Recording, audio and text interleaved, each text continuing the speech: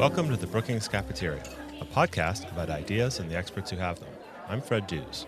A quick program note about a special series of election events here at Brookings. Throughout October, we're having a series of public events where our experts talk about the most important issues facing the country and their ideas for how to address them. The conversations are moderated by journalist Indira Lakshmanan and are being released as special episodes of the Brookings Podcast Network on this show and on our Intersections podcast. Visit iTunes to subscribe to both shows and you won't miss any of these special events. On with this show. The U.S. presidential election is only weeks away, and the majority of attention has been on the single contest at the top of the ballot. But what about all the other elections that will take place on November 8th? There are 435 elections for the House of Representatives, 34 U.S. Senate contests, 12 governor's seats are in contention, and over 1,000 state legislative races across the country. Here to help us make sense of the U.S. elections below the top of the ticket is Molly Reynolds, a fellow in governance studies who studies Congress with an emphasis on how congressional rules and procedure affect domestic policy outcomes. She appeared on the show back in February to discuss what happened in the Iowa caucuses. And stay tuned in this episode for an update on where the presidential race stands, and then hear from a scholar on how we can increase voter participation. I want to acknowledge that this interview with Molly Reynolds occurred in two parts. We first spoke a couple of weeks ago, but since that time, a lot of events have occurred, including the second presidential debate and the release of an audio tape from Access Hollywood in which Republican candidate Donald Trump is heard saying disparaging things about women. So some of this conversation reflects updates based on the new developments. Molly, thank you for joining me once again. Thanks for having me, Fred. It seems like February was so long ago. I know, and here we are. So we often talk about the coattails that presidential candidates have on the down-ballot races, and down-ballot is kind of a term of art. Let's start with this question. Does an unpopular candidate at the top of the ticket hurt candidates for lower offices? Sure. It's a great question to start with. And as you mentioned, we do often talk and think about coattails in presidential races. So the idea that a popular presidential candidate will increase the number of his co-partisans, of members of his own party who get elected down the ballot. This could be for sort of partisan reasons that voters decide they like the same party for both the presidential race and congressional races. It could also be because there's some other factor, like the economy, that drives both their choices at the top and the bottom of the ballot. Another thing that's really important to think about here in the context of how the presidential candidate's popularity relate to down-ballot races is turnout. So there's a lot of work on why people turn out to vote, both at the presidential level and in other races. And one thing that we know is that very few voters are driven to the polls by what's happening down ballot. When in a presidential year, voters think about whether or not they're going to vote, by and large, they're attracted to the idea of voting by what's happening in the presidential race. So if you think that voters might not be terribly excited about the candidates at the very top of the ticket, and you might be worried that they're going to sit out the election because of that, then that will have implications for the down-ballot races, because it's very unlikely that sort of a wave of voter enthusiasm about a Senate race or a House race is actually going to motivate voters to go to the polls if they're not feeling very excited about what's happening at the top of the ticket. Well, let's talk about this concept of ticket splitting. It's kind of an archaic concept that goes back to, the 19th century, when there was literally a ticket that you put in the ballot box and all your candidates for that party around there. What do we know today about ticket splitting? Is that something that people do anymore? So in general, ticket splitting in national elections is on the decline. According to data from the American National Election Study, in 1980, about 27% of voters voted for a House candidate of one party and a presidential candidate of the other, and about 24% of voters did the same with the Senate. By 2012, that number was roughly 11%. So about 11% of voters in 2012 picked a House candidate of one party and a presidential candidate of a different party. Same thing for the Senate. And these are the lowest rates of ticket splitting that we saw since the American National Election Study started in 1952. So, Molly, in 1996, we know that the GOP kind of cut Bob Dole loose as its presidential candidate. And it kind of looks like maybe a similar thing is happening in the race right now, with Paul Ryan telling his conference that you need to do what's best for you and your district. And also somebody saying that Paul Ryan will spend his entire energy making sure that Hillary Clinton does not get a blank check with a Democrat-controlled Congress. Can you speak to the what's going on now versus what happened in 96? Sure. So, Paul Ryan came out and in a conference call with members of the House Republican Party told them that they should feel free to kind of use whatever messaging they need to, put whatever distance they need to between themselves and Donald Trump in order to win their races and do what they need to do to keep the House majority. As you noted, there are some similarities to what Republicans did in 1996 when Republican House and Senate candidates actively distanced themselves from Bob Dole using this messaging about giving President Bill Clinton a blank check in Congress if Democrats retook the majority. There are a couple of notable differences, though, between what we're seeing this year and what happened in 1996. So first, it's not that congressional Republicans in 96 objected to Dole on substance. They're happy to continue defending him and his platform. Rather, the decision to embrace the sort of blank check strategy in 96 was more of a recognition of the fact that Dole wasn't going to win. Congressional Republicans needed to do something a little different to make sure that they held majorities in the House and the Senate. Whereas this year, the distancing strategy between Republicans in congressional races and Donald Trump is much more about sort of politics and principle. Secondly, in 96, the House majority that the Republicans were protecting was a lot smaller. It was 18 seats in the House versus the 30 in this year's race. And then lastly, the sort of blank check strategy in 96 didn't really come to a head until just before the election. A prominent ad by the National Republican Campaign Committee, which is the party's congressional campaign arm, that actually uses the phrase blank check, didn't begin airing until the week before the election in 96. But here we've seen Ryan sort of open up some distance between congressional Republicans and Trump where necessary on substance, basically a full month before the election, and with a 30-seat majority that people expected to be quite safe, though likely to sustain some losses to Democrats.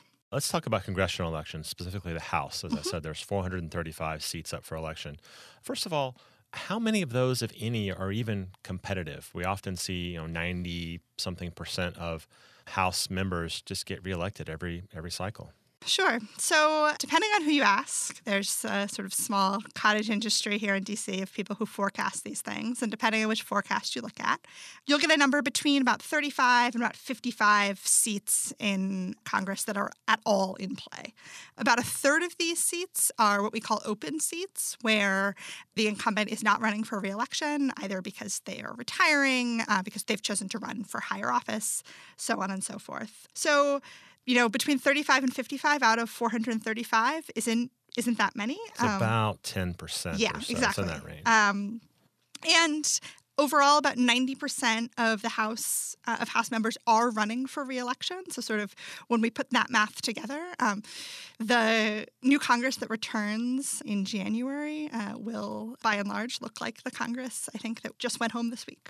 Now, those elections are largely local elections in your own district and the state you live in, but some of them are called nationalized. Sure. What does nationalized mean, and how do you know that an election is nationalized? So when we talk about congressional elections being nationalized, we mean that election outcomes in congressional races are increasingly decided by national forces as opposed to local ones. We can measure this in a number of different ways. One of which is the tendency that we were just talking about of voters to vote for presidential candidates and congressional candidates of the same party. An associated measure that comes out of that is the number of districts that choose a congressional candidate of one party, so send a Democrat to Congress, but have a majority of their voters voting for the, say, Republican presidential candidate. We call these split districts. So again, where a presidential candidate of one party gets a majority of the votes, but the district elects a congressional candidate of the other party.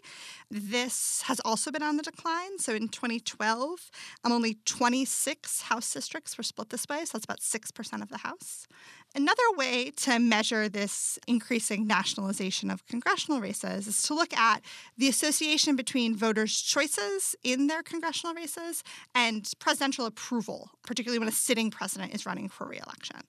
So we'd say that someone's congressional vote and presidential approval match if a voter who approves of the president's performance votes for a congressional incumbent of that party, or the other way around, if a voter who doesn't like what the president's doing votes for a congressional incumbent of the opposite party from the president. So according to a political scientist named Gary Jacobson, in the 1970s, fewer than 2/3 of House votes matched in this way, but by 2012, we were up to 91% of House votes matching. A third way that we can sort of think about this trend is to look at the degree to which the prospects of congressional candidates move together across districts nationwide. So if we think that elections are nationalized, we'd expect to see the change in the share of the vote that one party gets to be similar across all districts. And if races aren't nationalized, if they're more localized, we'd expect to see big variations in that vote share. So we'd see some Democratic candidates doing just a little better, some doing worse, some doing a lot better, so on and so forth. And in 2014, again, according to this work by Gary Jacobson, we saw the most uniform swing. So the change from 2012 to 2014 across congressional districts was the most similar in the entire period since World War II. Time for a quick break here for John Hudak's take on the second presidential debate and where the race stands. This week, the presidential campaign trail offered a little bit of everything, and most of the narrative and events were driven by the Trump campaign. Normally in a presidential election, the campaign that's able to dominate the conversation is the campaign that's winning. Yet, like most of the 2016 campaign, conventional wisdom has to be tossed out the window. The campaign has been dominated by leaked tapes of Donald Trump having a lewd conversation with a television personality, using offensive language about women and discussing acts of sexual assault. His campaign went on to offer a weak apology and march toward the second presidential debate. That debate, particularly the first 30 minutes of the debate, talked about sex, scandal, and other topics focused entirely on the candidate's personal issues rather than policy. As the debate transitioned to discussions of policy, Trump settled in. However, despite calming down from his inflammatory opening few answers, his substantive answers once again showed a candidate with thin knowledge on policy. Clinton, like in the first debate, appeared poised and was unwilling to let Trump get under her skin, even as he seated President Clinton's former mistresses in the audience of the hall. She looked and sounded knowledgeable, and CNN's scientific poll after the debate showed Americans believed she overwhelmingly won. In the wake of the leaked audio of Mr. Trump's offensive words and a shaky debate performance once again, Republican leaders and some rank-and-file members of the party in Congress and even in governorships began to openly distance themselves from Trump. For many Republicans, Trump and his candidacy is seen as a contagion, and they're trying to vaccinate themselves from his infecting down-ballot races. Such an effort may prove difficult, particularly for Republican elected officials who openly embraced and endorsed Trump previously. This situation creates two unique elements of the current political environment. First, the Republican Party as an institution is temporarily falling apart as significant segments of the party will be openly running against the party's presidential nominee. As officials, leaders, donors, and even arms of the party itself begin to ignore the presidential race, instead focusing on down-ticket races, the Republican Party is effectively conceding the White House to Democrat Hillary Clinton. Second, Clinton and the Democrats are put in an odd position of having to do little to keep growing a lead. Usually, October is a hard-fought month in presidential politics, with both party nominees working hard to undercut what each other is doing. This October, Clinton is still campaigning, but letting her opponent self-destruct. 2016 has, in many ways, been the most unprecedented presidential election in American history. The past week has, without a doubt, been the most surprising and shocking of the campaign thus far, and there are still 4 weeks to go. I'm John Hudak, and that's what's happening on the campaign trail.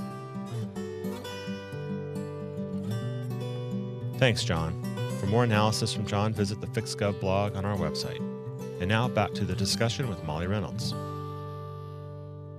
All right, let's look at the Senate now. There's 34 contests, as I mentioned at the beginning.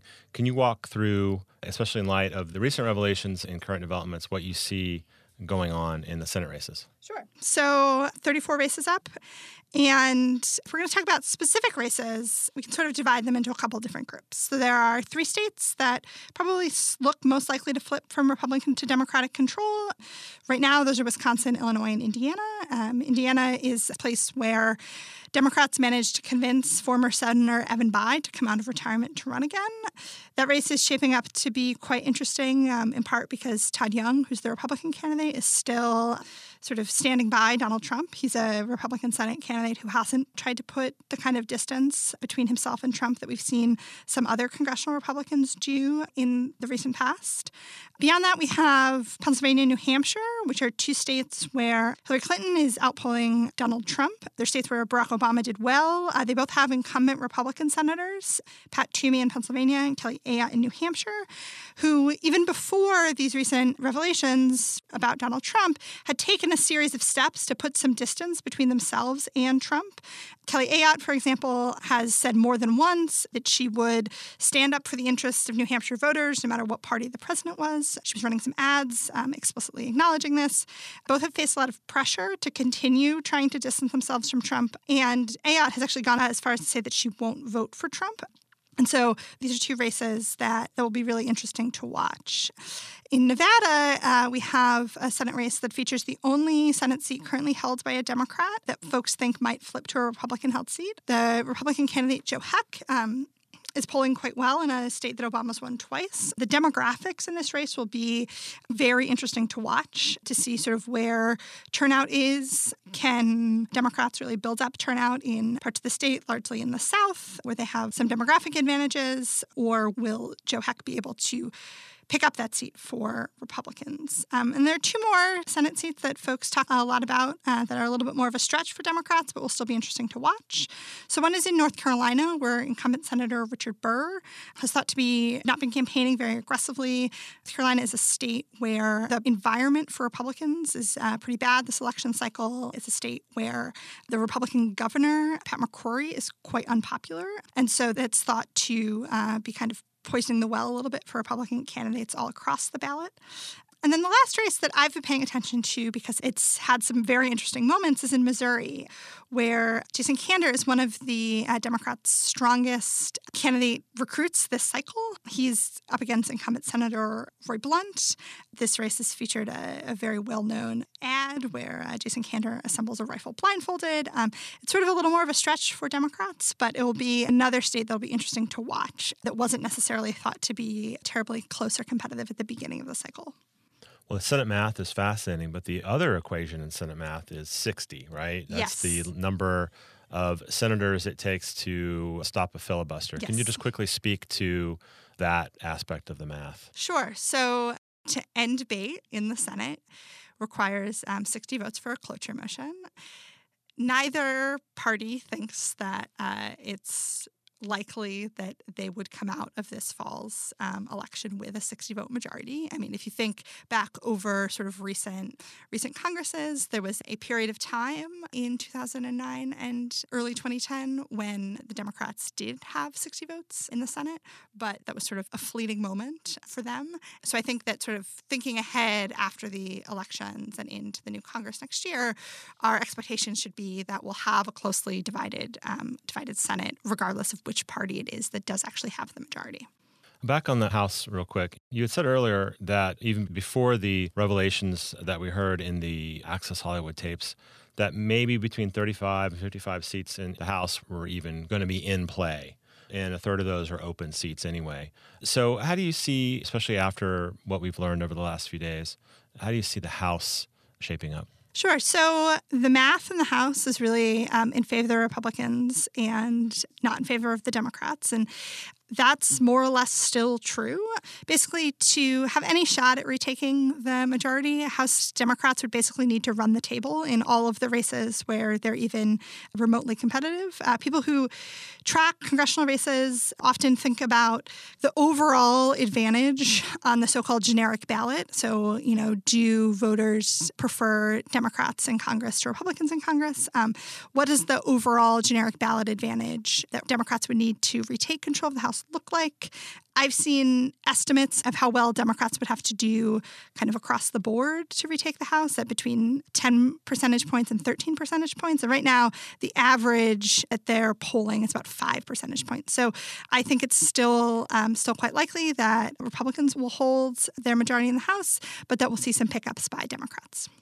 So people want to always think about what are the chances that this outcome will happen or that outcome will happen. How do you as a political scientist kind of approach the question, what is the chance that the Senate will flip to Democratic control? What are the chances the House will flip to the Democratic side? So I think the thing that's important to remember is that I, like everyone else, place a fair amount of stock in the polls.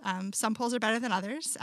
One thing that's been a really sort of helpful development in the age of the internet is the ability to aggregate lots of polls together so that we can look at sort of trends over time and have more information and not just sort of put all of our faith in the one latest new poll. And so I think that that's helpful to me as a political scientist looking forward. Like I said, in terms of this particular election, I think the chances of the Senate flipping control are still up in the air. I mean, I think it's a possibility.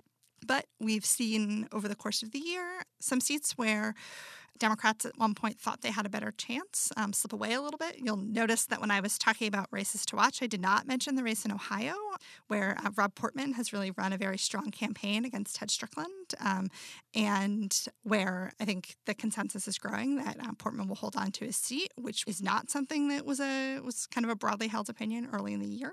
In terms of the House, in part because, as we were talking about before, there just aren't that many competitive House races. And if Democrats were to retake the House, then we need to pick up net 30 seats. To sort of put that in context, that's about the number of Republican-held seats that are thought to be in play at all. So sort of the math there is just not in Democrats' favor. Since you mentioned polls, I want to call listeners' attention to a series of videos that are on our website called Elections 101 video series. EJ Dion did one about polls. You have done one about the topic we're talking about now. I have. The one with EJ about polls is great. I recommend it to everyone. There's others on the ground game from, say, John Hudak and other Brookings experts on various aspects. Those are Elections 101 videos are on our website. All right, so we've talked about the House. We talked about the Senate. What about the governor's races and maybe even the state legislative races? What kinds of things are you looking for in there? As you mentioned North Carolina, for example. Sure. So I'll start there. The North Carolina governor's race has been quite interesting. The incumbent governor, Pat McCrory, is quite unpopular, in part, though not exclusively, because of the recent controversial so-called bathroom bill that was passed in North Carolina. North Carolina has seen a lot of pushback from the business community for that choice. The NCAA, for example, announced that they were pulling a series of planned National Collegiate Sports Championships out of the state, that sort of thing. And so McCrory is, like I said, in some danger in that race. Roy Cooper is his Democratic challenger. And one thing that's interesting about that race is that in North Carolina, that race is helping to set the tone in a state where, given the amount of attention it's getting in the presidential race, we might think that that would be what was kind of sucking up all the oxygen in the room, but people are really paying attention to what's happening in that governor's race as well. Missouri, we talked about the Missouri Senate race before. There's also a governor's race in Missouri that's quite interesting. It is thought that if the Republican candidate wins in Missouri, it would be quite likely that Missouri would become a right-to-work state. So there are a lot of union issues that are at stake in that election. The Democratic candidate in that race used to be a Republican and has been endorsed by the NRA. And so that's, again, sort of atypical in our era of very polarized parties.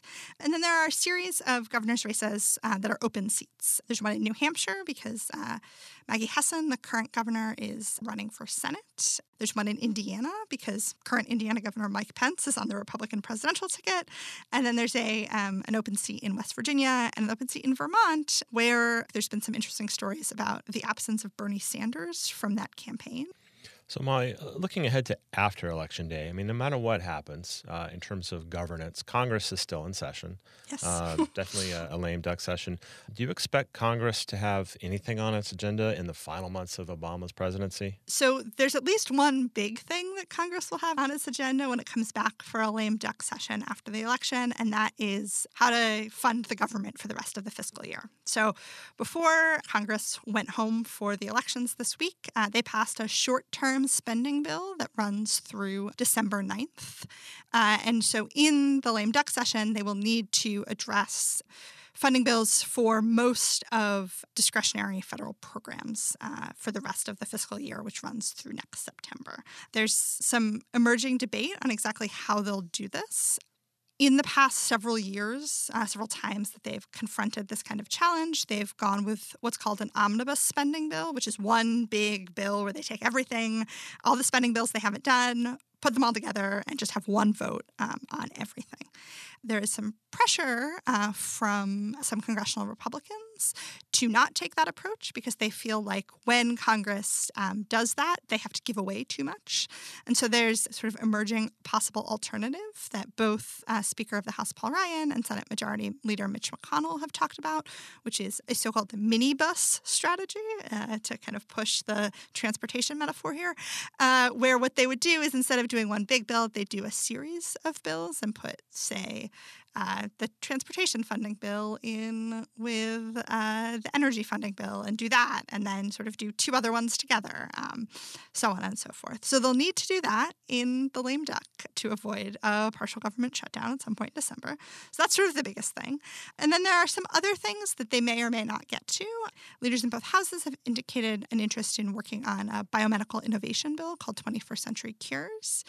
There's a water projects bill that is unfinished that will be interesting to watch because a big part of the deal that Congress worked out in order to get themselves out of town this week and back to their states and districts involved putting money in that water projects bill to address water crisis in Flint, Michigan, involving lead. And so we'll have to watch that water projects bill to see exactly how that comes out. And then last thing that I'll be watching to see is we've heard a number of conversations recently about whether Congress will revisit this bill on which they overrode President Obama's veto. So a bill that would allow Americans to sue foreign governments. It has been mainly targeted around giving the families of September 11th victims the opportunity to sue Saudi Arabia for possible support of those attacks. Congress overrode President Obama's veto of that bill, which is a rare event. The first of Obama's presidency. Exactly. It had not happened to Obama. The last time before now that we had seen a successful veto override in Congress was in 2008. So Congress did this, and then the very next day started talking about how, oh, wait, maybe we didn't want to do this. There are implications, foreign policy implications for having done this. Maybe we should revisit it. So that's another thing that I'll be sort of paying attention to a little bit in December to see if that's blown over at all or whether they do try to make a change to that. Well, Molly, I want to thank you for lending your time and expertise to helping us understand elections below the presidential level and what's going on in Congress. It's my pleasure. Thanks for having me. Finally today, another piece from our Elections 101 video series. Today, Bill Galston on how to increase voter participation and make voting easier. Why don't we make voting easier? I think we should. And there are a number of ways of doing that. You could have automatic voter registration. You could have same-day voter registration. You could have voting on a weekend, or you could declare Election Day a national holiday. So there are a number of different devices that would reduce the barriers to voting and the costs of voting, and I favor most of them. There are a lot of reasons why we don't make voting easier, but we have to focus on the question of who's the we. States differ widely, and a lot of those differences reflect state and local politics. Some states are more comfortable with an enlarged pool of voters than others. Some political parties, and sometimes a conspiracy between the two political parties, will be more comfortable with a controlled pool of electorate, of voters made up of known quantities or familiar groups. A lot of politicians are afraid of expanding the electorate because they don't know who will enter. I'm actually in a small minority of political scientists who believe that we ought to make voting compulsory. I base my conclusion on the experience of Australia, which instituted compulsory voting almost a century ago and raised voting participation in the space of a single election from 59% to 91%. It's been above 90% ever since, and the legislation is backed by a fine, the equivalent then and now of a minor traffic ticket. I think elections where nearly everyone participates are more fully representative and democratic. We should declare Election Day a national holiday. If people are afraid of the economic consequences of yet another day away from work, Election Day could be on a weekend. There's no compelling reason not to put it on a weekend. I suppose there are a handful of people who, for religious reasons, would object to either a Saturday or a Sunday, and special arrangements can be made to accommodate them. But one way or another, an entire day should be set aside from work for elections. There are a few scattered instances of voter fraud, but the evidence that I've studied suggests that it is a very minor, almost trivial problem. It's not something we should be worried about, and it's not something against which we should pass special laws which have the effect of making voting more difficult, particularly for poorer and elderly voters. I don't think it's worth it. I don't think there's any evidence to suggest that we should. I believe that both voter ID laws and the failure to set aside a full day away from work for national elections do tend to reduce voter participation for no good reason. And for that reason, I am opposed to voter ID laws and in favor of a national Election Day holiday. All of the Elections 101 videos, which include topics like swing states, the ground game, and polling, are on our website. Hey listeners, want to ask an expert a question? You can by sending an email to me at bcp@brookings.edu. If you attach an audio file, I'll play it on the air. Then I'll get an expert to answer and include it in an upcoming episode. And that does it for this edition of the Brookings Cafeteria, brought to you by the Brookings Podcast Network. My thanks to audio engineer and producer Gaston Riberedo, with assistance from Mark Holscher. Vanessa Sauter is the producer. Bill Finan does the book interviews, and design and web support comes from Jessica Pavone, Eric Abalahian, and Rebecca Visor. And thanks to David Nassar and Richard Fawal for their support. You can subscribe to the Brookings Cafeteria on iTunes and listen to it in all the usual places. Visit us online at brookings.edu. Until next time, I'm Fred Dews.